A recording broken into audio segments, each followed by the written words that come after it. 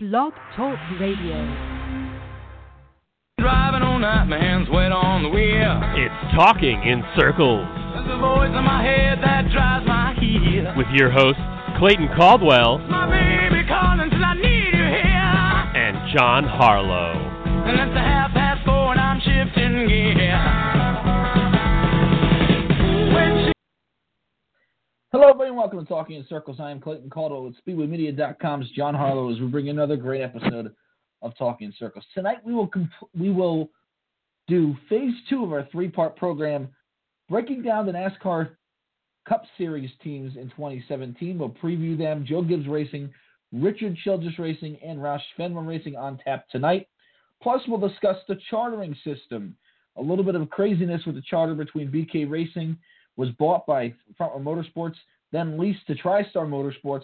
We'll discuss that. Watkins Glen announced their segment plans, obviously, or not called segment, stages that they're going to run at a race this year. And we'll take your phone calls, 917-889-8280 here if you want to join a conversation on Talking in Circles tonight. Anything you want to talk about. But, John, let's get right into it. Our team preview. I'm excited about this because this is something fun. We're previewing these organizations, and next week we'll finish this up. But let's talk about this here. Let's start with Joe Gibbs Racing. I think that's an organization that, listen, last year in 2016, for the majority of the year, Joe Gibbs Racing and their counterparts, Furnace Row Racing, which we'll do next week, have really hit on all cylinders last year. I thought Martin Truex Jr. was fantastic last year, but Joe Gibbs Racing as a whole, I thought they had the speed. I think TRD had the speed. They're a very good team. So at the end of the day, let's start with this 11 team, Denny Hamlin. He's, obviously we'll go by number order there, lowest to highest. He had 3 wins last year, finished in the top 10 22 times, finished 6th in the standings. Mike Wheeler's back as crew chief. FedEx obviously back on an 11 car sponsoring them. What are your thoughts here as 2017 enters with Denny Hamlin? Kind of an odd guy, I think, as far as hard to read. Every time you think he's going to have a good year, it just seems like it doesn't happen for him. What are your thoughts on Denny Hamlin here in 2017? Well, Denny Hamlin's run through some adversity. I mean, heck, he's on his 4th crew chief now. He's run through Mike Ford. He's run through Darian Grubb. He's got Mike Wheeler in the seat now. He went through Dave Rogers. So this is the guy Denny wanted. He wanted Mike Wheeler. They got him the seasoning in the Xfinity Series. He's been a Cup chief for a year now.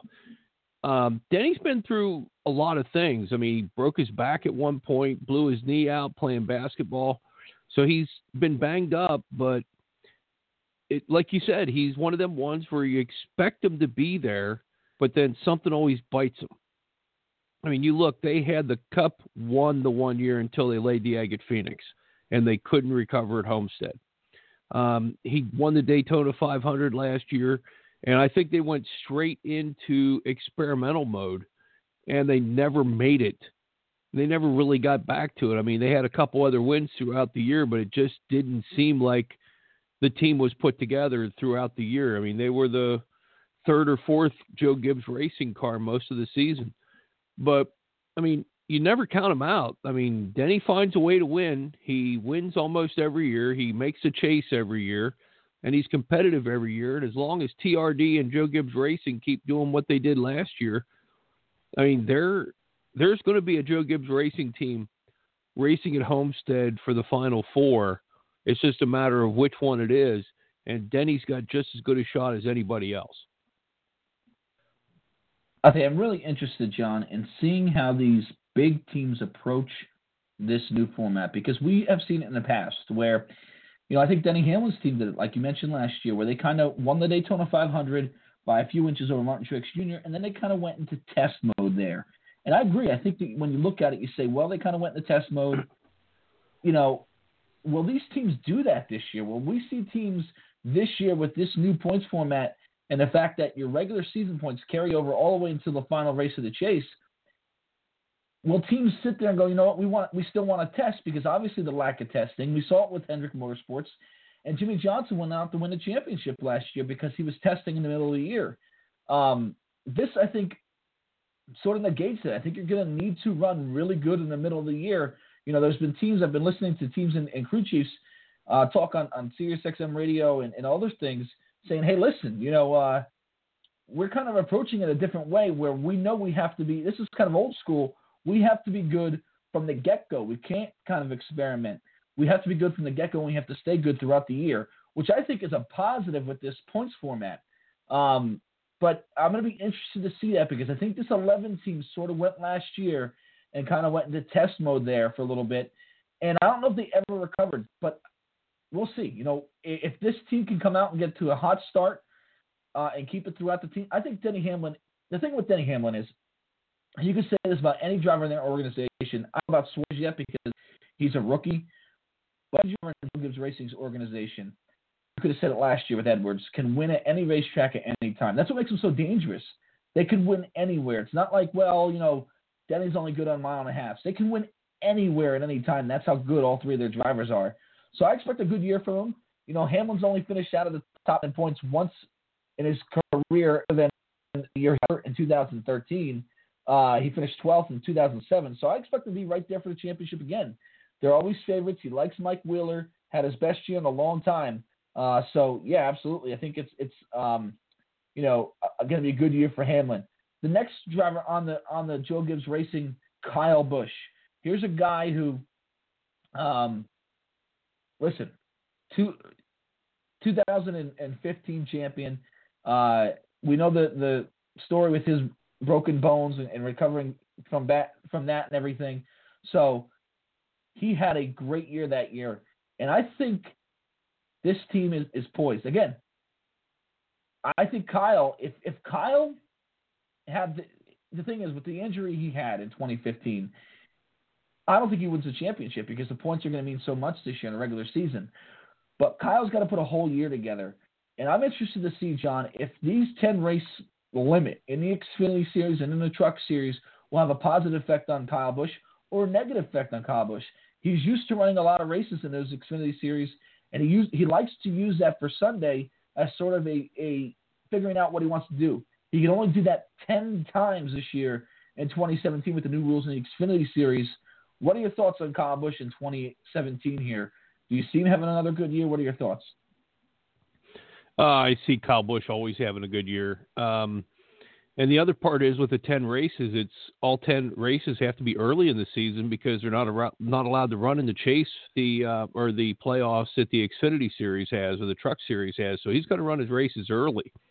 I think Kyle Busch is a phenomenal talent. There's nobody who is more dangerous on the racetrack that it doesn't matter where you're at, what you're doing, short track, mile and a half, super speedway. Kyle Busch is a threat to win in any car he gets into. He's just a phenomenal driver. I mean, they have it locked up. They're set to go. And you always look at Kyle Busch as a threat. And if he's not in the top 10, he's ticked off. I mean, if he's running 15th, he's beyond ticked off at his team, beyond ticked off at the equipment. I mean, he goes in there every race. He expects to win 36 races a year. And he wins 5, he wins 10, it doesn't matter. I mean, you look at the stats between all three series. If you think about it, it's close to what Petty did back in the day where they ran 3-4 nights a week. Kyle Busch is going to pass 200 wins in the next couple of years because he wins anytime he's in any of the Xfinity or Truck Series, and he's a threat to win every time he steps into the Cup Series. He is, and he's got 86 wins in the Xfinity Series alone. But, you know, to touch on the Richard Petty thing first, Richard Petty did it in the Premier Series, so I think that's a little bit different. But anyway, I agree with you. I think I've said this before on this show, and you've agreed. I think when you look at the 48 team and Jimmy Johnson, I always compare them to the New England Patriots as far as football goes. And congratulations to you on your 5th Super Bowl, by the way, as a Patriots fan. But I always compare them to the New England Patriots, where a team that you know is going to be pretty much in the AFC Championship game or close to the championship for the 48 with 3 or 2 races to go, they're going to be there. And I feel like this 18 team, you can compare them sort of to the Pittsburgh Steelers, where you expect them to make the playoffs year in and year out and be very good, and contend with that. Because, like I said earlier in the show, Joe Gibbs Racing drivers can win anywhere, but Kyle Busch could dominate anywhere. We've seen this guy. He's great on the short tracks. I think that's his bread and butter. He's great at Bristol. He's great at Richmond. He's not so good at Martinsville. The only really big problem for Kyle Busch are those flatter tracks. The New Hampshires, the Poconos, and the Martinsvilles are really the big things where you kind of look at him and you go, I'm not entirely 100% sure of picking him. Other than that, he's flawless. He's won road course races. He can win in super speedways. He can win on the mile and a halves, of course. But, those flatter tracks seem to give him a little bit of trouble. But I like this team, like you said. I think Adam Stevens and him have a good communication system. I think they do everything perfect. I expect that team, Kyle Busch won 38 races in 11 seasons in Cup, 12 full seasons in Cup. It's incredible, and when people have talked about Carl Edwards being a Hall of Famer, I think Kyle Busch is way more, should be way more considered a Hall of Famer than what Carl Edwards was if Kyle Busch retired today. So it just shows you the type of skill set he has. He's a champion. Early in his career, it just seemed like he could never put a full year together, and that's going to be interesting. Can he do that this year? Because he hasn't had to do that. The year he won a championship, he didn't have to put a full year together. He only ran 25 races. Can he do that and stay consistent and win this championship? Because that's what it's going to take. It's going to take some consistency with this new points format. The next team on the Joe Gibbs Racing list here, John, is the 19 car. Daniel Suarez, Rookie of the Year contender, obviously, this year. When we, middle of December, did not even know he was going to be in the 19 car. Carl Edwards' sudden retirement comes out. Now Carl Edwards is out. You got Daniel Suarez going in that car. Aris is going with him. Defending Xfinity Series champion. What are your thoughts on Daniel Suarez here? He's a rookie. He might not be 100% ready, but he's here in Cup. How do you think he's going to do? I think Daniel Suarez is a good driver. And it showed, he talked about whenever they had their test at Phoenix, that it was it was a big lesson because there's more horsepower that he's used to in the Xfinity car. It handles different than the Xfinity car. It rolls different through the center of the turn than the Xfinity car. So he's in a big learning curve. I think there's a big difference between Daniel Suarez and Eric Jones, who's the other big Rookie of the Year candidate this year. I think because Eric Jones has had some seasoning in the Cup Series. He ran a race substituting for Kyle Busch. He ran a couple races for Kenseth whenever he was benched for putting Joey Logano in the wall a couple years ago at Martinsville. So Eric Jones has had his feet wet in the Cup Series. Daniel Suarez's first time in a Cup car is going to be at Daytona. And there's probably about 35 other drivers who's never driven with him. So he may find himself shuffled out of every pack that there is because they may not go with him. I think 20th in points may be his expectation this year. I think he's a solid driver. I think he'll be good in a couple years. I think that growing pains are going to go through the organization this year with the 19 team. I don't think he's a Chase Elliott or a Ryan Blaney, so I don't expect him to be contending for wins on a regular basis, but I expect him to get laps. I expect him to learn. I expect him to struggle in the first half of the season and put together a better second half because there's a lot of tracks that he'll be going to a second time in that car, and we'll see how good he is at learning things. I agree. I think it's going to be interesting because, like you said, he has never been in a Cup car. He tested over there at Phoenix. Edwards was there to help him out, which was curious, John, because, not to get off topic here, but a lot of people were like, well, if you're retired, why are you at the test at Phoenix? It just didn't make a whole lot of sense. I guess he's there to help him out. Maybe he felt a little bad that he kind of put his team in a bad situation, which it wasn't an ideal situation, that's for sure. But listen, I think Suarez is a good driver. Will he go out, get out of the box and win 6 races? I don't think that's going to happen. But, can he make the chase? Absolutely. I think he could make the chase like Chase Elliott did last year. Joe Gibbs Racing is good, but this new rule package, you got a little bit of a lower downforce than you had last year. Obviously, with everything that goes on early in these races, Suarez is going to be up there with great equipment, and that's what you got to keep in mind. I think he's going to be fine as far as the chase goes. I don't think he's going to win a championship this year, but maybe he gets a win at a mile-and-a-half track. But, to mix it up at a Martinsville, that's going to be an interesting place because I don't think he's ever been there. Maybe he went there in a truck last year. I have to check on that. But, that's going to be an interesting place for him in a chase race at Martinsville where he's never been there, and that can be an intimidating racetrack for sure. The final driver here, John, is – Before you go forward, Clayton, when it comes to Daniel Suarez, there's a big difference. Yeah, he's running great equipment in Joe Gibbs Racing equipment. But I also see, if you remember back whenever Joey Logano came to Joe Gibbs Racing, and Joe Gibbs Racing equipment was top-notch, and he had a top-notch crew chief in Greg Zippadelli. And I think Daniel Suarez isn't Joey Logano. And Joey Logano needed a couple more years. I mean, he got to win his first year because Zippy stayed out in the rain at New Hampshire.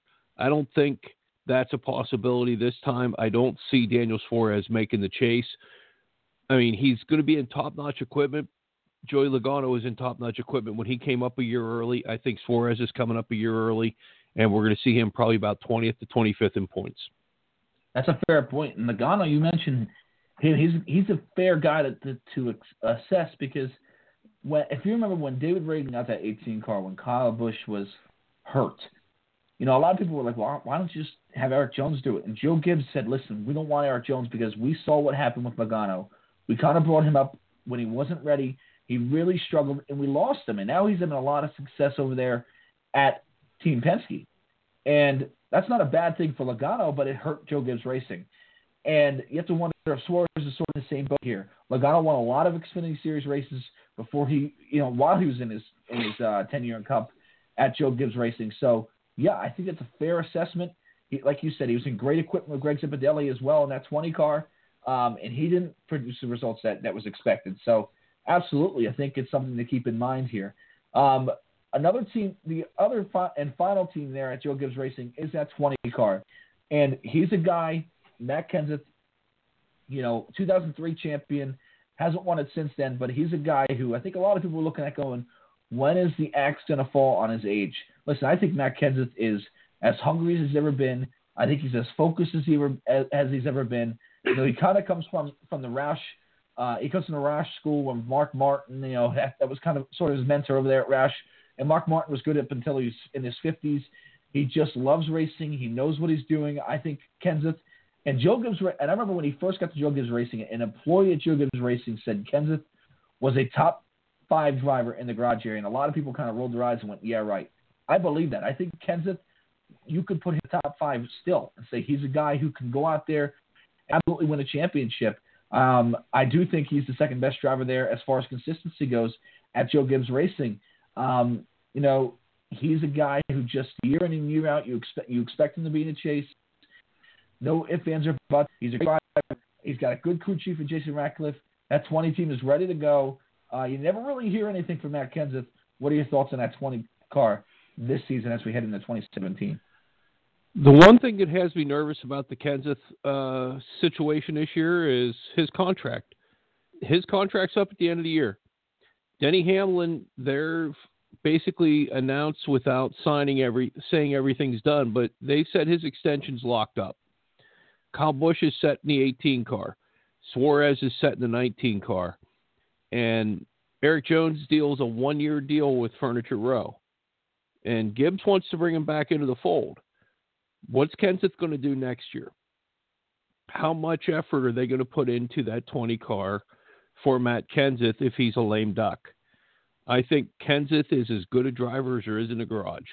I think he's the most consistent driver at Joe Gibbs Racing. I think Kyle Busch has a chance to win every week, but I think Matt Kenseth is your most consistent driver in Joe Gibbs Racing equipment. He's going to find you a top 5 no matter how bad the car is. I mean, he's going to find a way to get – he always finds a way to get himself top 5s, top 10s, He's won more at Gibbs than he did at Roush, because at the end, Roush's equipment was starting to go into tank. But I see Matt Kenseth having another good year, but I think it'll be interesting come July whether or not Matt Kenseth has signed a new deal, or if Eric Jones goes into that 20 car next year and Matt Kenseth is going to be a free agent, and how quick things turn at the 20 team. There's consistency. If they decide they want to keep Kenseth around for another 3 years, then what are they going to do with Eric Jones? Because they're banking on Eric Jones being the future of Joe Gibbs Racing, him and Kyle Busch being the 1-2 punch over there. But I think Kenseth is as good as anybody in the garage. I think anybody'd love to have him in their car, but it's just one of those things. There's some uncertainty there. And you remember the last time there was the uncertainty, he was driving a 17 car and there was no sponsorship on it. And they were throwing Ford on the hood every week. And that's when Matt went to Joe Gibbs. We'll see what happens this year, because there's some sponsorship holes on that car with Dollar General going away. 917-889-8280 to join the conversation here on Talking in Circles. Let's be honest. March 10th, Matt Kenseth's going to be 45 years old. That's hard to believe, and that's something that I don't think you can take lightly, especially when you think about who's the oldest driver in the garage area. It's Matt Kenseth. Greg Diffle's no longer here, so Kenseth's a guy, at least somebody who runs full-time. As far as anybody that runs full-time, there's talk that Derek Cope might be coming to the Cup Series, and now he'll be the oldest guy then. But as far as somebody who runs consistently and runs up front, he's the oldest guy.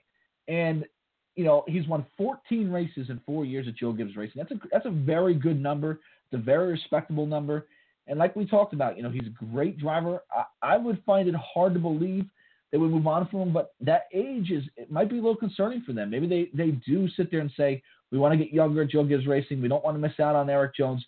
But you have to wonder how much coverage retirement, how much that played into changing the plans over there at Joe Gibbs Racing, because maybe they thought, well, Edwards is going to be there. We got to move up Suarez. So Matt's kind of, we'll see what we get. And maybe they are a little concerned about his age, and they're saying, well, if he gets off to a hot start in 2017, we'll re-sign him.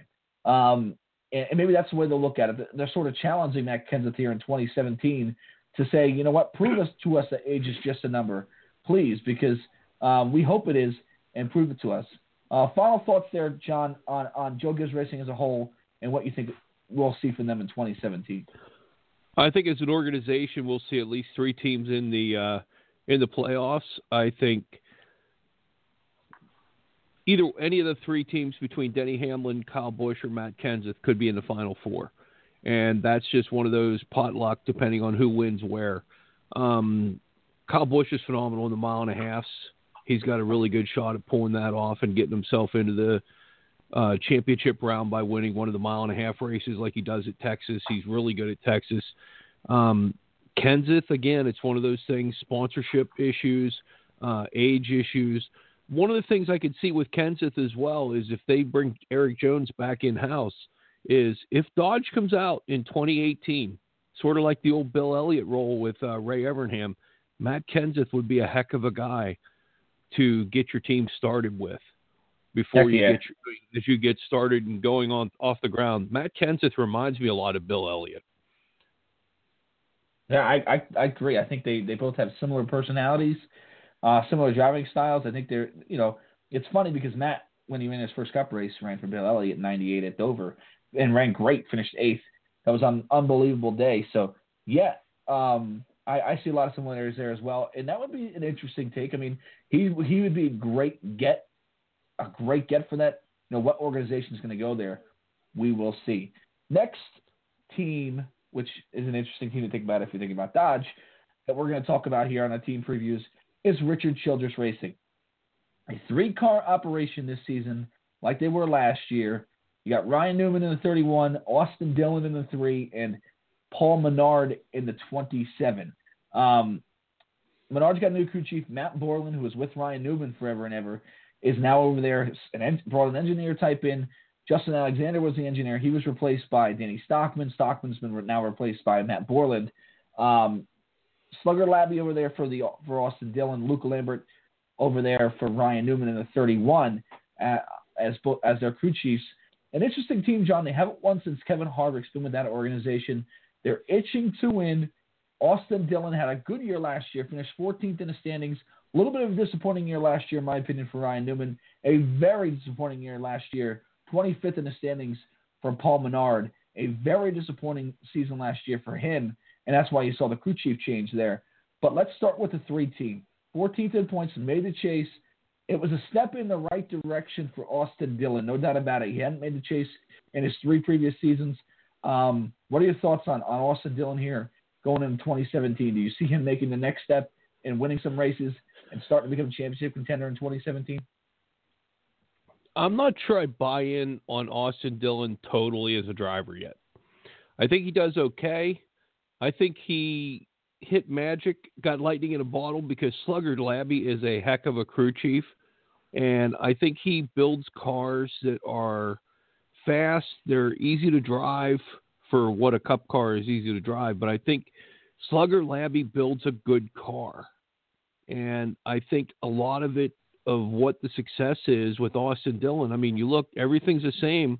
The only thing that changed was Slugger Labby showing up. I mean, the same crew, same driver, same everybody else. The only difference was Slugger Labby.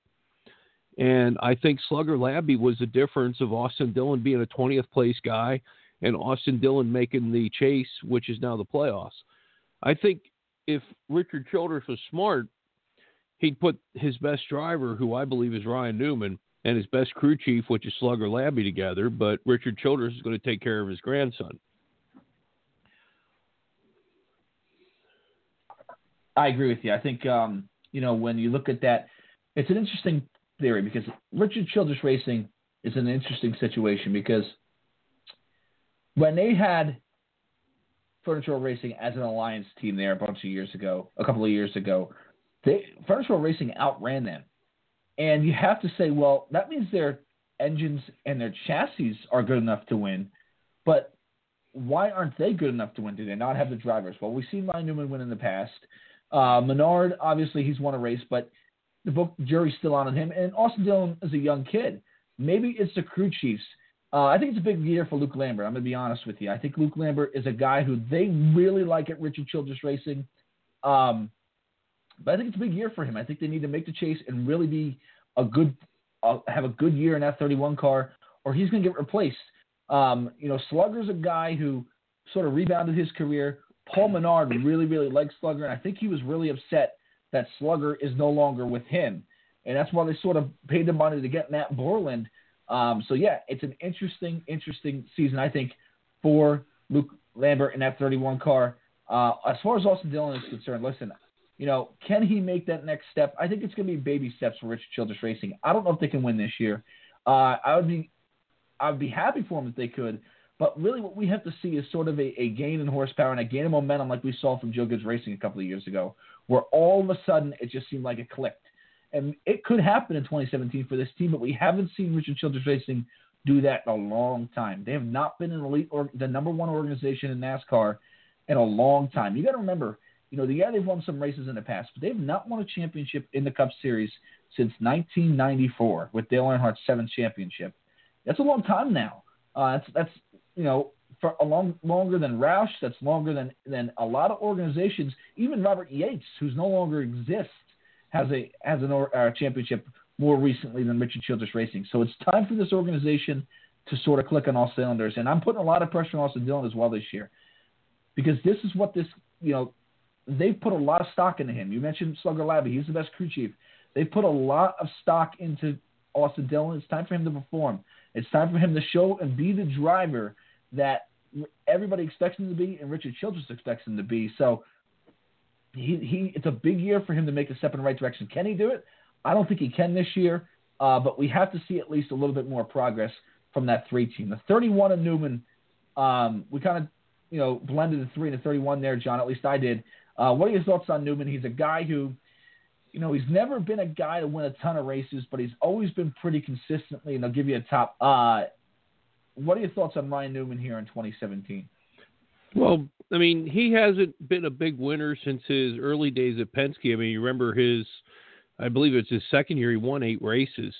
But Newman's consistent. I mean, Newman is going to get everything he can out of the car. If it's a 10th place car, he may get you 8th. If it's an 8th place car, he may get you a top 5. I mean, he's not going to put you in bad situations. He's always going to get more out of the car than it really should give him.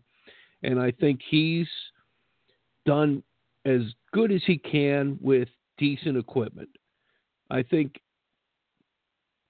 mean, you look whenever he was at Stewart-Haas, I think whenever they first put the organization together, they built it around Tony. And I think Newman was sort of the test car. And he found his way to keep staying in the chase and he got a couple wins there. But when he went to Childress, I mean, it's 3 years now. And Luke Lambert's been that crew chief, and they have not won. And Luke Lambert didn't win with Jeff Burton before Newman. So Luke Lambert, how he keeps his job he's never won a cup race. So that's the thing where you need to look right off the bat. If Newman is not doing really well in the point standing in the first 10 races, somebody new is going to be sitting on top of that pit box. And it could be a switch where Matt Borland goes on that 31 because Newman and Matt Borland know each other backwards, forwards, and 3 times on Sunday. But yeah, and again, it's also the Paul Menard's deal where Paul Menard's dad's saying, hey, I'm giving you millions and millions of dollars to make sure my son runs well. So that's why they got Borland to run Paul Menard's shop. But, I mean, Newman's probably the best driver of the 3 at the Childress stable, and he ends up with the worst crew chief. Yeah, and Lambert's an interesting guy. You know, he won 4 races in the Xfinity Series in 2012 with Elliott Sadler. The year Sadler had a really good year in the Xfinity Series. Luke Lambert was a crew chief. He tested in Cup there. He dipped his toe in Cup there the year before, and he was a crew chief, and he did fine in the Xfinity Series. Now he moves at the Cup. Like you said, he hasn't won a ton of races there. He hasn't won a race at all there. And last year I thought was a very disappointing year for the 31 car. No doubt about it. 10 top 10 finishes, which is the least Newman's had since he's been there. Only 2 top 5s. He finished 18th in the points. They're not a very good year. And again, I think you're right. I said this before, and I think it's a very big year for Luke Lambert. They have some crew chiefs that like to sort of in the Xfinity Series, Stockman. We saw Justin Alexander. There's a lot of good, decent crew chiefs over there who've been around a long time now. So I think Luke Lambert's got to have a big year this year for RCR and for this 31 team. The last team in this organization is Paul Menard. 25th in points last year. He's got 1 win in Indianapolis. It was a fuel mileage race, but he won it. Let's give him the credit there. Much better driver with Slugger Labby as his crew chief than he was with Justin Alexander. They're trying to find that same magic with Matt Borland. Now, what are your thoughts on Paul Menard moving into 2017? I think Paul Menard's improved because, I mean, he used to be like Stewart called David Reagan when he first came to the Cup Series. He used to be a dart without feathers. There wasn't a wall that Paul Menard couldn't find. And he's keeping it off the wall. He's been respectable, but he hasn't really had any consistency. And since he had Slugger Labby, I mean, Justin Alexander was a new crew chief. They did all right to start. And if you look, the one thing Paul Menard's always found a way to do, he runs well at Daytona. He always does well at the beginning of the year. Like the first 10 races, you'll see Paul Menard in the top 10 in points. And then whenever summer hits, it's like, all right, how fast can we get to 22nd? And it's just one of those things that they just haven't been able to put a full season together. And I think he runs into when the tracks get hotter and they get slicker, he's just not comfortable with it. And as long as Dad's money's going to pay the bills, Paul Menard's going to have a ride. But I don't think he's the solution or the make or break at Childress. It's going to be Austin Dillon or Ryan Newman. It's going to make or break that organization. I agree. And I think what they need is to be better than 25th in points. No doubt about it for Menard and for that team and that sponsor to be happy over there. They need it. And Menard made the chase the year before, but he's never made it other than that in his career. Made it in 2015. Can he do it again? I mean, yeah, he could do it again.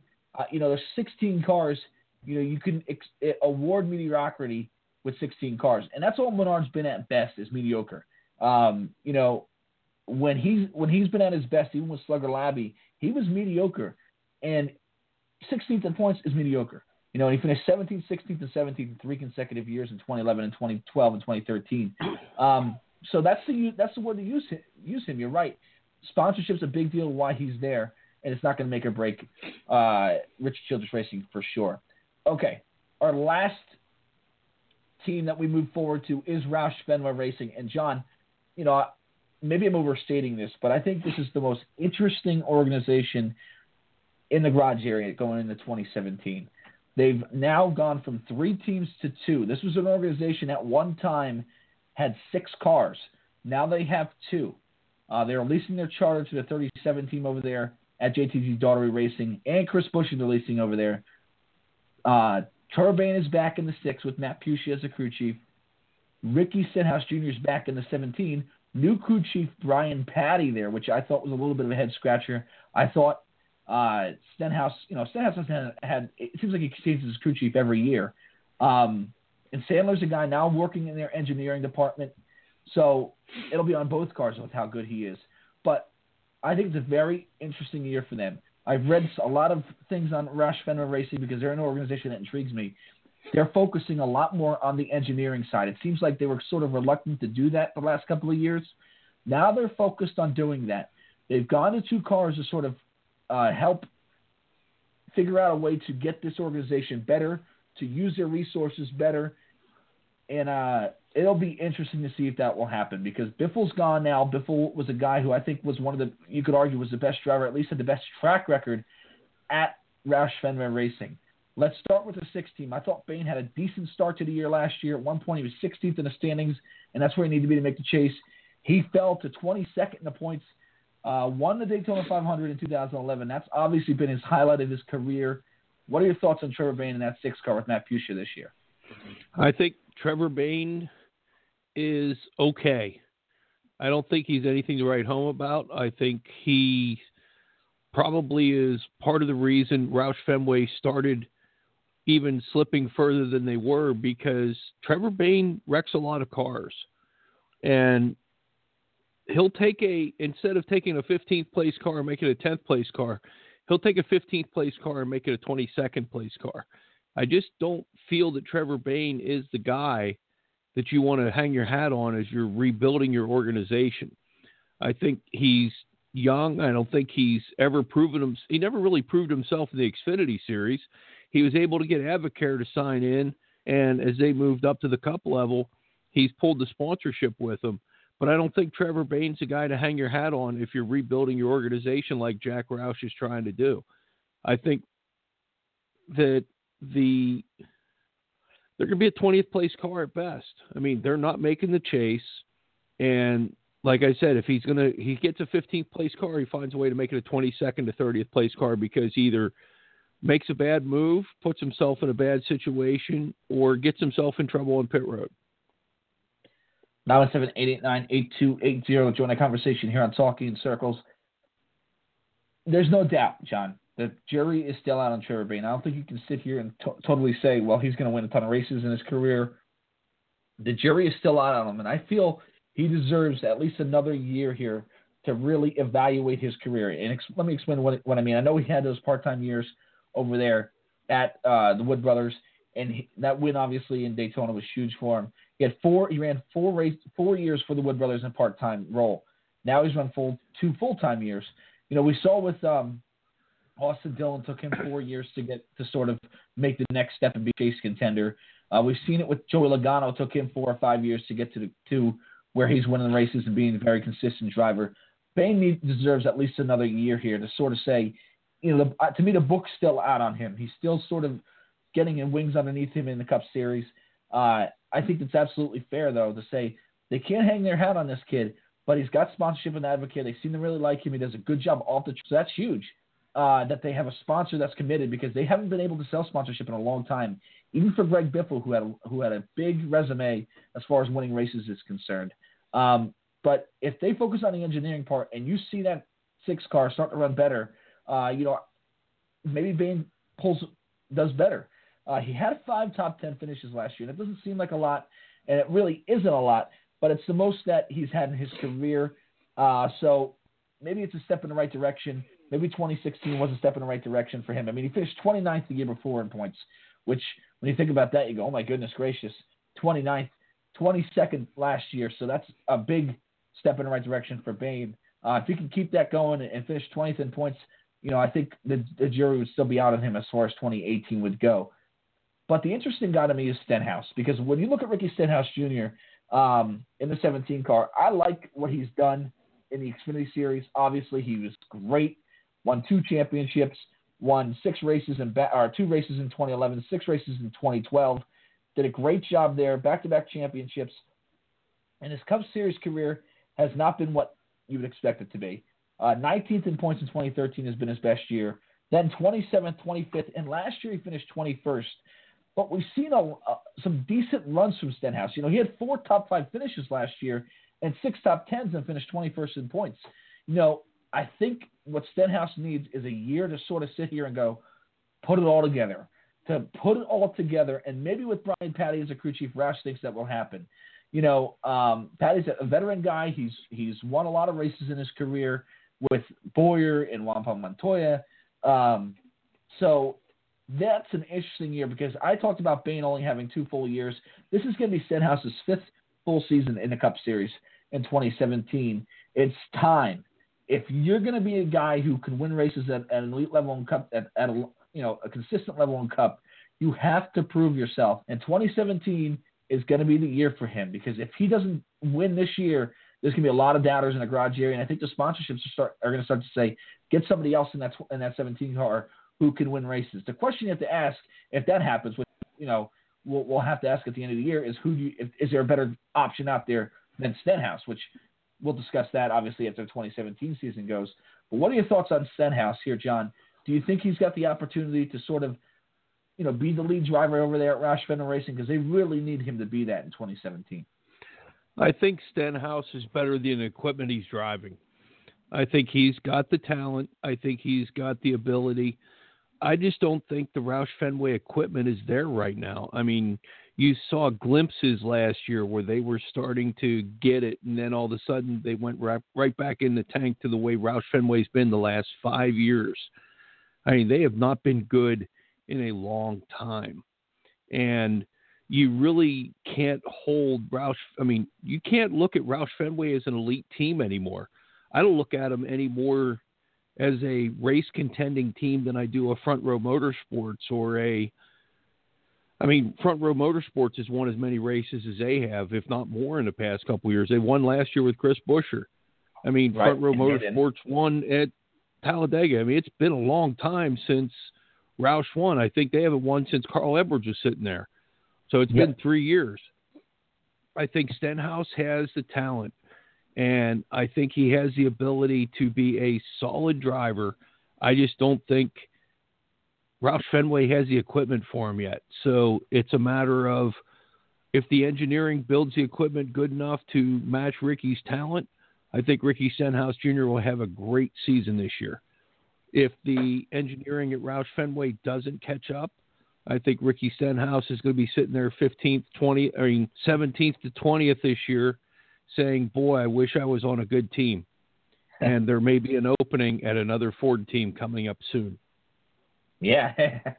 Hey, we'll discuss that a little bit for sure. I do. I think it's a big year for Roush, because they've got rid of Robbie Reiser. You look at it and say they got rid of Robbie, who was sort of an old blood, and they got a lot of young guys in there who got an engineering background. It's time for Roush Fenway to prove themselves this year. And if they can't do it with the moves they've made by going to 2 cars, if they don't at least improve a little bit, where you say, hey, they made a couple, one of their cars made the chase this year, I think they're in big trouble as far as the future goes for sure. 917-889-8280. So that was our preview for 2017. We'll finish that up next week here on Talking in Circles as we get closer and closer to the Daytona 500, get closer and closer to Speed Weeks 2017. The last off weekend, John, for NASCAR is coming up this week. And let's talk about this chartering system. It's an interesting deal because there's been a lot of discussion. And last week was a very interesting thing about this chartering system. BK Racing sold their charter to Front Row Motorsports, who then leased that charter out to TriStar Motorsports and Cole Witt, the 72 car. TriStar Motorsports is an interesting situation in themselves because they're going to run a Ford at Daytona, then they're going to run Chevrolets, and then they're going to run Toyotas. So that's going to be a very interesting situation there. But first off, are you concerned about BK Racing? Because when I look at BK Racing, I see a team that, let's look at it plainly with the facts. Their owner was locked out of their shop due to lack of payments, basically, for at least one day in the offseason. Matt DiBenedetto seemed like he was in a pretty good spot there as far as the future was concerned, where they wanted to keep him. All of a sudden, DiBenedetto said, I didn't really like what I saw. I'm out. David Reagan left there as well. I'm out. Obviously, Reagan, you can say, went to a better ride. I don't know if Matt DiBenedetto did. But it's an interesting situation to be in. They got two young kids, one who brings funding in Cole Custer, I do that all the time with Greg Galding, one that brings funding with Greg Galding, and Corey LaJoie, who's a good young driver, is going to run at least 14 races there. What are your thoughts on BK Racing? Are you concerned about their future? They only got one charter now, only going to have one team locked into Daytona, only going to have one team locked into the whole season, which might not be a big deal for them. But what are your thoughts on BK Racing here, selling this charter to Frontline Motorsports? Are you concerned at all? I think they're in big trouble. I mean, you don't get locked out of your shop in Mooresville if you're just a day late or a month late on your payments. You got to be way backed up on your payments for them to lock you out of your shop. And they sold the charter to Front Row Motorsports, who's leasing it out. Front Row Motorsports probably didn't pay a boatload. Let's put it this way. I don't think they paid as much for the charter as Stewart Haas Racing paid Rob Kaufman for Kurt Busch's charter last year. I think the price of the charters have gone way down. I think you, me, and Lee in Virginia could probably afford a charter if we had a car to run. I think that's what it's getting to. I think the charter system has basically done what we talked about whenever they first started it. It made the big teams huge. It made the little teams go away. It's not the let's make it an even playing field. It just basically, we're going to have 9 4-car teams here pretty soon and 4 people trying to fill in the field, or we're going to be down to 32 cars or 30 cars because we've said it all along, the business model is not there. So I think Ron Devine's trying to take what he can, survive as long as he can, and get out of it with as much money as he can and not be in bankruptcy court. I think he's done after next year. If he can get something for the 23 charter, he will. And like we talked about offline one time, we said if you piecemeal the charters, you're probably going to get more. But the thing is, next year, who's going to want that other charter? I mean, the 4-car teams are loaded. Penske doesn't look like they're going to expand anytime soon. So who are you going to sell that charter to? Well, it's interesting because when you think about the 2 teams who are leasing charters this year, the 37 car, which Roush, they got their charter leased from Roush Fenway Racing. And you got to wonder if Roush will sit there and go, we're going to bring that charter back and we're going to run a 3rd car. Once we figure out if our cars are running any better, we'll put Chris Buescher in a 3rd car. That's an option there. And then TriStar Motorsports might want a charter there too, because if they run the full season in Cup this year, which they have to because of the charter, that charter there is going to go back to Frontline Motorsports for a 3rd team, and then they can sort of sell off there to TriStar Motorsports. So I do think this is the beginning of Ron Devine's exit plan. It's an interesting situation because this was a team who, remember last year, John, we were coming into this point last year, he had 4 cars going to Daytona with Robert Richardson Jr., Michael Waltrip was in his car, David Reagan, and Matt DiBenedetto. He had 4 cars at Daytona, which is hard to believe, and he was using TRD engines to get Michael and DiBenedetto in because they didn't have charters, or Richardson and DiBenedetto in because they didn't have charters. So it was an interesting situation because it seemed like the team was sort of in the right direction. They had DiBenedetto, who's a good young driver. They had Reagan, who was going to bring everything in. They just bought a bunch of chassis from Michael Waltrip Racing. It seemed like everything was in order for this team to be for a long time. Now it looks like this is the beginning of the end for BK Racing. And you have to sort of feel sorry for Ron Devine. He bought the assets. He started his team by buying the assets from from Red Bull Racing. But, John, I have a question here. I think, and this is what's interesting to me. With this rule, and a lot of people kind of don't understand the rule where you can't finish in the bottom three of charter teams for 3 years in a row. I think that's sort of made Ron Devine sit there and scratch his head and go, am I going to do that? Because I don't really want to lose my charter. I might as well get something for it before I lose it and become desperate and just they take it from me. I mean, to me, if this chartering system's not here, BK Racing might stick around. But you have to wonder, does the 37 team start up? Does TriStar start a team? It's an interesting possibility to talk about because I think it's a big deal because when you look at that 83 car, that 83's charter finished in the bottom three last year. So they weren't going to – and you don't think by what they had this year as far as funding is concerned and everything like that, I don't think they're going to finish above the bottom three this year. I don't think they're going to do that in the 23 anyway. So what are your thoughts on that? Do you think maybe with this chartering system really hurt BK Racing? I don't think the chartering systems hurt BK Racing because I think if you keep here, as we keep talking about it, the bottom three comes up. I don't think there's going to be 40 cars in Atlanta. There's not the glutton of cars like there was whenever Toyota first came in and there was 47, 48 cars trying to get in for 43 spots. Right now, I mean, you look, there's 40 cars most of the time, max. And I think in Atlanta this year, there might be 38, 37, somewhere in there. So the bottom three isn't going to make that much of a difference because who's there to pick up the charter? Who's running full seasons 3 years in a row that will be there to pick up that charter? Point, I don't see anybody. Yeah, it's going to be you need to see teams expand, really.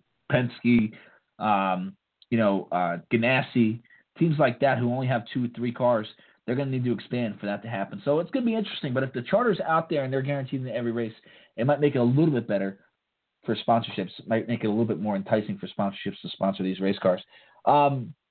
Last point of the night here, John. We got 2 tracks here that have come out and given us their I don't want to call them segments, stages as far as the 2017 season goes. Both Pocono and Watkins Glen announced this week their stages for the 2017 season. Watkins Glen first.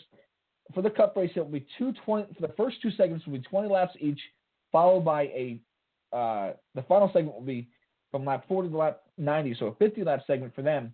What are your thoughts here, John? 20-lap segments for the first 2 stages, for the first 2 stages at Watkins Glen for the road course. What are your thoughts on that? Do you think that's a good thing? Do you think it's too many laps? What are your thoughts? I think it's going to be interesting because normally it's about a 30-lap run at Watkins Glen. So you always try to – I mean, the road courses are one of those ones you run backwards. So you could run 15 laps, come in at lap 15 because they're closing the pits 5 laps before the segment break or the stage break. You could do your 15 laps, get in there before the pits close, and run the whole next segment and be up front. And then pit 5 laps into the third segment and run 35 laps, and you should be good to go. Or you'll have a splash and go at the end, but it'll give you a chance at it. There's still things going into that one where I think it's interesting. I think it's about the right level. I like that they're doing shorter segments at the beginning, and at least they're running the second half of the race at full length. I mean, they're going to run 50 laps, which is a good thing. The same thing whenever you look at Pocono, they're going to go 40, 40, 80, which is going to be phenomenal. I think that's the way to go. They're going to make it like almost like heat feature. And that should be a good thing because, I mean, at Pocono, the gas mileage are going to come into play because 35 laps is how much you do at Pocono if you're stretching it really good. So they're going to be green flag pit stops in the first two segments at Pocono. I think it's a good setup the way they're doing both of them. Caldwell, John Harlow here for Talking in Circles. It is going to be an interesting thing. And here's the thing I get worried about, though, John, is short pitting. And if we're going to see nothing but pit stops, they run the possibility at these road courses where you're going to see teams saying, maybe stopping every single lap in those segments because it makes sense. I don't know if it's short enough to – I don't know if it's enough. Like you said, it's a regular run where you're these teams, what do these teams do? Hey, if I'm in there, I want to take my tires 10 laps and run my tires laps in 10 laps. Where, if somebody comes in and pits, what's going to happen there? So, I really don't know what's going to happen as far as that is concerned. I get worried about people getting confused during this racing and stuff, which is a big possibility. Pocono's the same way, where if these teams have to start, pitting quickly, or they're trying to make it on gas and they get caught on gas, it's going to be very interesting. I think it's something that, you can't predict how it's going to go. These crew chiefs are going to try all sorts of things. They're going to try short pitting. They're going to try stretching the fuel if you're a smaller team and try and steal a couple of points that way. It might be where if you're a team like, BK Racing or something, you say, hey, let's try and get some points here for our guy, and let's just stretch the fuel the entire way and only run at half speed the entire race. Who says they can't do that? So it's going to be very interesting to see how these teams approach these new changes.